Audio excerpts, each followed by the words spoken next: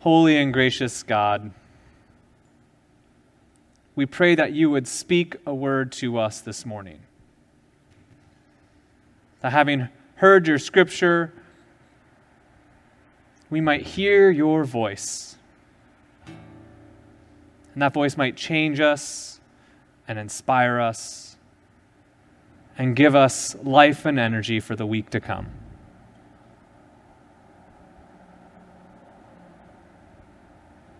Amen. I say this a lot, but I bet you came ready for this morning to celebrate Christ the King Sunday, right? You know, just like we come ready to celebrate Epiphany Sunday or Trinity Sunday or Ascension Sunday or Transfiguration Sunday or all of those Sundays that you probably don't even know what I'm talking about at this point. Well, some of you do. But Christ the King Sunday is one that is near and dear to my heart because I think it provides for us an opportunity to look at the character of Jesus and his accomplishments in a lens that sometimes we forget about. See, I grew up in a context where we talked a lot about the judgment of God when I became a Christian in high school. Talk about how God's wrath came down on Jesus and Jesus saved us from our sins, but we didn't talk a lot about what that meant for Jesus afterwards in our life. Like, what does it look like? Other than forgiving us of our sins, what does it mean for us now? And I talked about last week that we're getting ready for the season of Advent, which is a season of preparation, of waiting for things yet to come. And it's a season when we look to the second coming of Jesus. Because that's what we believe. When we gather around the communion table, part of our liturgy is to say, Christ has died, Christ has risen, and Christ will come again. We call that the mystery of our faith. So what does it mean for Christ to be king? I know I have lots of ideas in my mind about what kings are and what kings do, and none of them are really super contextual because we've grown up in a democracy for, the past hundreds of years, and so we don't understand what it means to live under the authoritarian rule of a king, and we don't understand that in good ways, we don't understand it in bad ways. And so a lot of times people feel like that word is foreign to them. But I can tell you what I kind of gather, right? It's to say that a king is one who has a sort of authority, king is in charge, king is the leader of this area, this community, this nation. And so when we look at Jesus and we look at his lordship, it's hard to see it in the same way. Because, we have our own rulers that are around us. We have, issues and pandemics and hurricanes and all sorts of things that call us into question make us call into question, what does it mean now, like right now, for Jesus to be king? I grew up, growing up, my brother and I were ultra competitive with each other. It was always just a matter of, who could run the fastest, who could skate the fastest, who could get down the hill on the skiing or snowboarding the fastest. Whatever we were doing, we're gonna try to be better than each other. And I think that in some ways that was, built this healthy competition for us to go after sports and other things. In other ways, it kind of built within us this sort of ideology that you have to win to succeed in life. And so when I find myself losing, I would get frustrated, and when I'd have a bad cross-country meet in high school, even when I wasn't competing with my brother, I would find myself defeated and depressed. And so some of my friends who happen to not be as competitive as I am, which tends to be a decent amount of my friends, especially growing up, because I'm ultra competitive, like I said, they would wonder why it would be so upsetting to lose. And I remember I started to play in college Ultimate Frisbee. And one of the things about Ultimate Frisbee is they had this award that they would give to one of the teams, kind of like the consolation prize, kind of how I viewed it, but they called it the Spirit of the Game Award. Because in Ultimate Frisbee, you have no referees, you call your own fouls and different plays, and the idea is that the spirit of the game, the fun to play Ultimate Frisbee, needs to be part of the ethos of that team, so much so that they govern, themselves in that moment. but they would celebrate the spirit of the game team. And it wasn't just this consolation prize, it was something that teams truly wanted to get because they wanted to be a team that wasn't just about competing, although we did compete with each other and it got competitive, but it was about the joy of the experience. That it wasn't just about competing, but it was about the joy of the experience. And I say that because over the past 8 months, that competitive spirit in me has been, well, to put it lightly, kind of squelched down a little bit. Because I don't know about you, but there is not lots in life right now that I feel like I'm winning at. There's not lots in life right now that I feel like I'm just knocking it out of the park and just going over and above in every single area, whether it's taking care of my kids, whether it's, being able to be a pastor to you all, whatever it is, during this season right now, I feel like it's like this struggle, right? Either we're struggling because we want to be able to hang out with friends. I'm an extrovert and I desperately want to be more social than I normally am. I want to see your faces. I want to give you hugs. Or whether it's some of us dealing with furloughs or the risk of furloughs. Or whether it's being isolated at your house or having to go through quarantine because you've been exposed to COVID or trying to do this thing called distance learning, right? Life right now is hard for so many of us. And I think even if you're not, competitive, that feeling of not winning, I'm imagining, is something that is there. And so we look to say that Christ is King, and this mini-series I talked about, we're headed into Thanksgiving, and say, give thanks in all things. It's just a difficult time, and one of the things I hear from people is that they're just tired. We see the hope of a vaccine down the road, but then mainland, is spiking all over, more cases, more deaths, and even just yesterday we got reports of Hawaii of 130 cases on Oahu, and just the fear of another spike here as well as we're getting trans-Pacific travel. It's tiring, right? So what does it mean for Christ to be King? One of the things that I've had to learn as I've studied Christ, studied Jesus, is that the kingdom of God, believe it or not, is not about the winners in life, not about the people who have everything put together. The kingdom of God is made up of the people that Jesus spent the time with, that Jesus told us to care for, that Jesus was himself. Blessed are the poor. Blessed are the poor in spirit in another gospel. Blessed are not the rulers and the kings, but blessed are the peacemakers. The last will be first, the first will be last. If you do this upon the least of these, that you do unto me. All words that Jesus has for us that turn our understanding of winning upside down. I've been Facebook. One of the things that I do give thanks for, even amidst the difficulties that we're all experiencing right now, is the ways that I've connected to people that it probably would have been kind of left in the rearview mirror, even though I pray for them and think about them. But I was messaging my mentor from high school, my young life leader, who helped kind of embrace me within the Christian faith, and his name is Chuck, and I was messaging Chuck. But Chuck, I remember, in preparation for this we called it campaigners trip. It was a backpacking trip. He made us memorize a verse. And this was the first scripture verse that I've ever been told to memorize, because I didn't remember, grew up in the church. And the verse that I was told to memorize was Philippians 2, 1 through 11.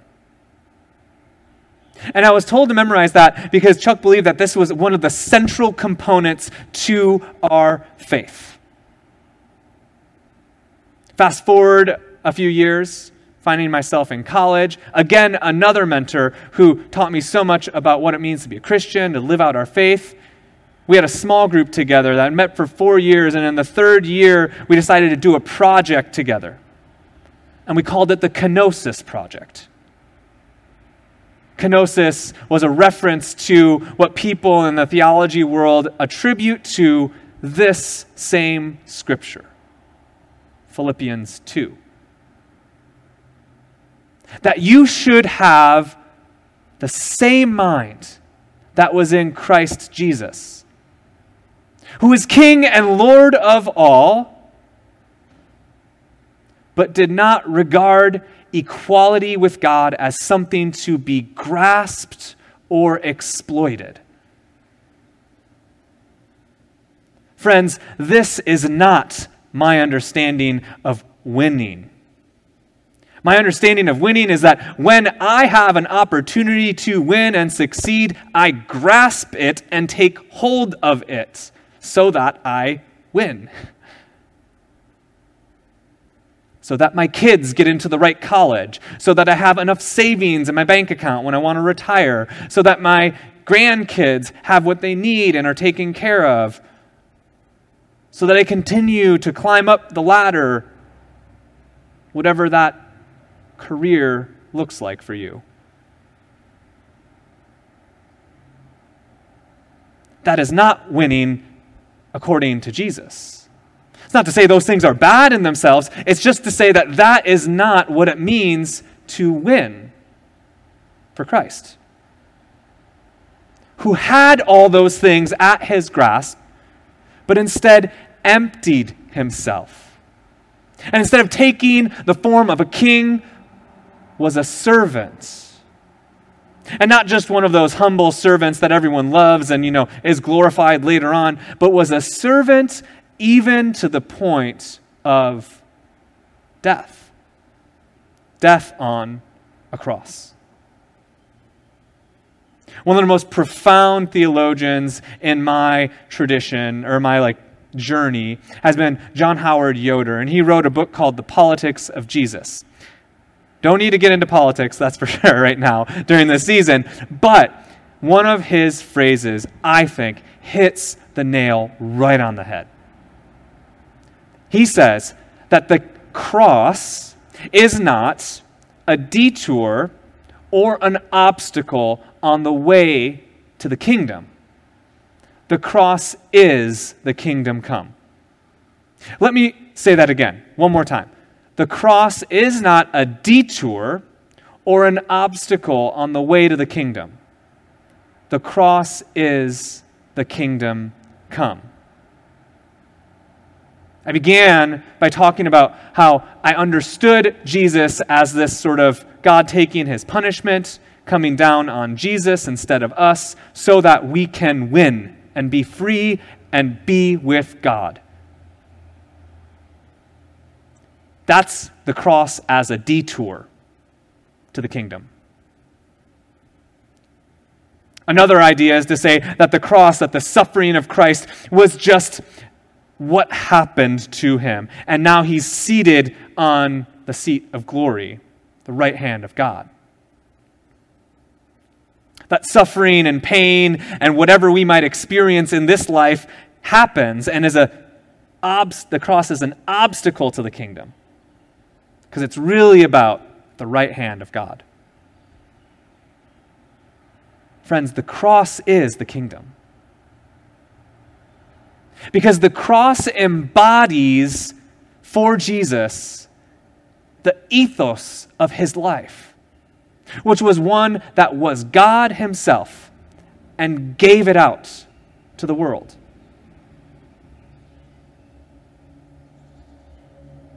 We gather around the table and we celebrate communion and we say, this is the body of Christ broken for you.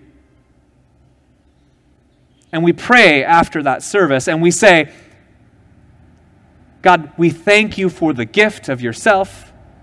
Help us be the very same body of Christ, which, mind you, does the same thing. Breaks of itself and gives away. Freedom, joy, peace, all those things that we aspire to don't come through what we understand as winning in life. They come through the same path that led Jesus to the cross. Giving of himself. So if you don't feel like you have your life put together and you are exhausted, that does not inhibit your ability to be free and to live out the same life as Christ. The Apostle Paul wrote the letter of Philippians from prison. And he says that we can find joy and freedom. See, because once you release yourself from the need to win in all things, and that you can find freedom in all circumstances and all places, even if that means you give of yourself in ways that are uncomfortable, you will find what it means to be free. One of my favorite children's books, because that's the world I live into these days, some of you might know, some of you might not because it's relatively newer. It's called Rainbow Fish. And it's a story about a fish in the ocean that has these beautiful, shiny, glittery scales, and they're all over its fish body. And it goes around, and the other fish in the ocean are jealous of that fish. And one of the little fish comes up to Rainbow Fish and says, "Rainbow Fish, can I just have one of your scales so I can be just kind of as pretty as you?" And Rainbow Fish said, "Absolutely not, because he's the most beautiful fish in the ocean." And then the fish came up again, and then Rainbow Fish kind of was mean about it. And then all of a sudden, none of the other fish wanted to be around Rainbow Fish anymore because they heard how mean he was. So Rainbow Fish was desperate because he wanted to be liked and wanted to be loved, wanted everyone to like him. And so he went to the octopus. Octopus was this wise sage, apparently. Maybe Jesus, I don't know. The author was Christian. Octopus says, if you give it away, you will find what it means to be free. And you'll find happiness. And Rainbow Fish said, "Nuh-uh, I can't do that." Starts going away. But eventually, that's what he does. That little fish comes back. Rainbow Fish begrudgingly says, "Okay, you can have one scale." And decided it felt good. Then more and more fish came because they wanted to look pretty. Rainbow Fish gave his scales away. And something switched. He found himself happier than he was before. Beautiful message. Totally what Paul was trying to say. Totally something I feel like we need now more than ever. Because life's hard right now. But we can give ourselves away. We can serve our family, serve our neighbors. Give of our time, our talents in new and unique ways. Give of our treasures. Doesn't matter what you're experiencing right now. Christ is King. King of the cross. That even amidst suffering there is freedom. That you can be free now from all that weighs you down. Doesn't mean it's going to go away and all of a sudden magically disappear, but you might find peace, joy, and love. And that's the season we're going into. A season of hope and preparation and anticipation. A season of Advent. So we end the year reminded that Jesus of the cross is the King of all and that you can find freedom always. And then we go into the next season hoping and praying that to be true. And the series is going to be Let There Be Light.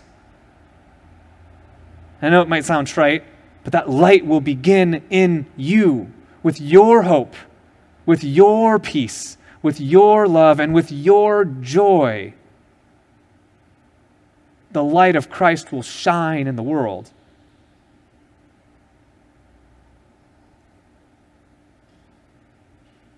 Let's give ourselves away. I invite you to pray with me.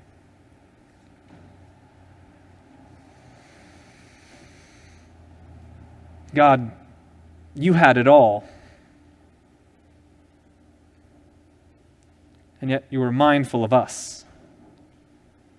And then you came to be with us, and you still could have had it all, and yet you gave yourself away. Hung out with the sinners and the tax collectors and the drunkards, the lepers. And yet you were free. You were happy. You were full of peace.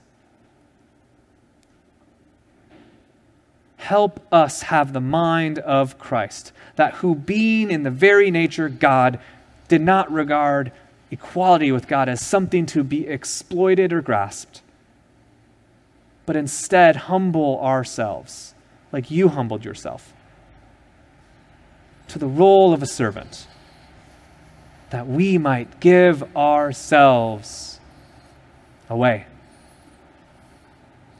And in the freedom of that release, we might find your peace, your love, your grace more fully than ever.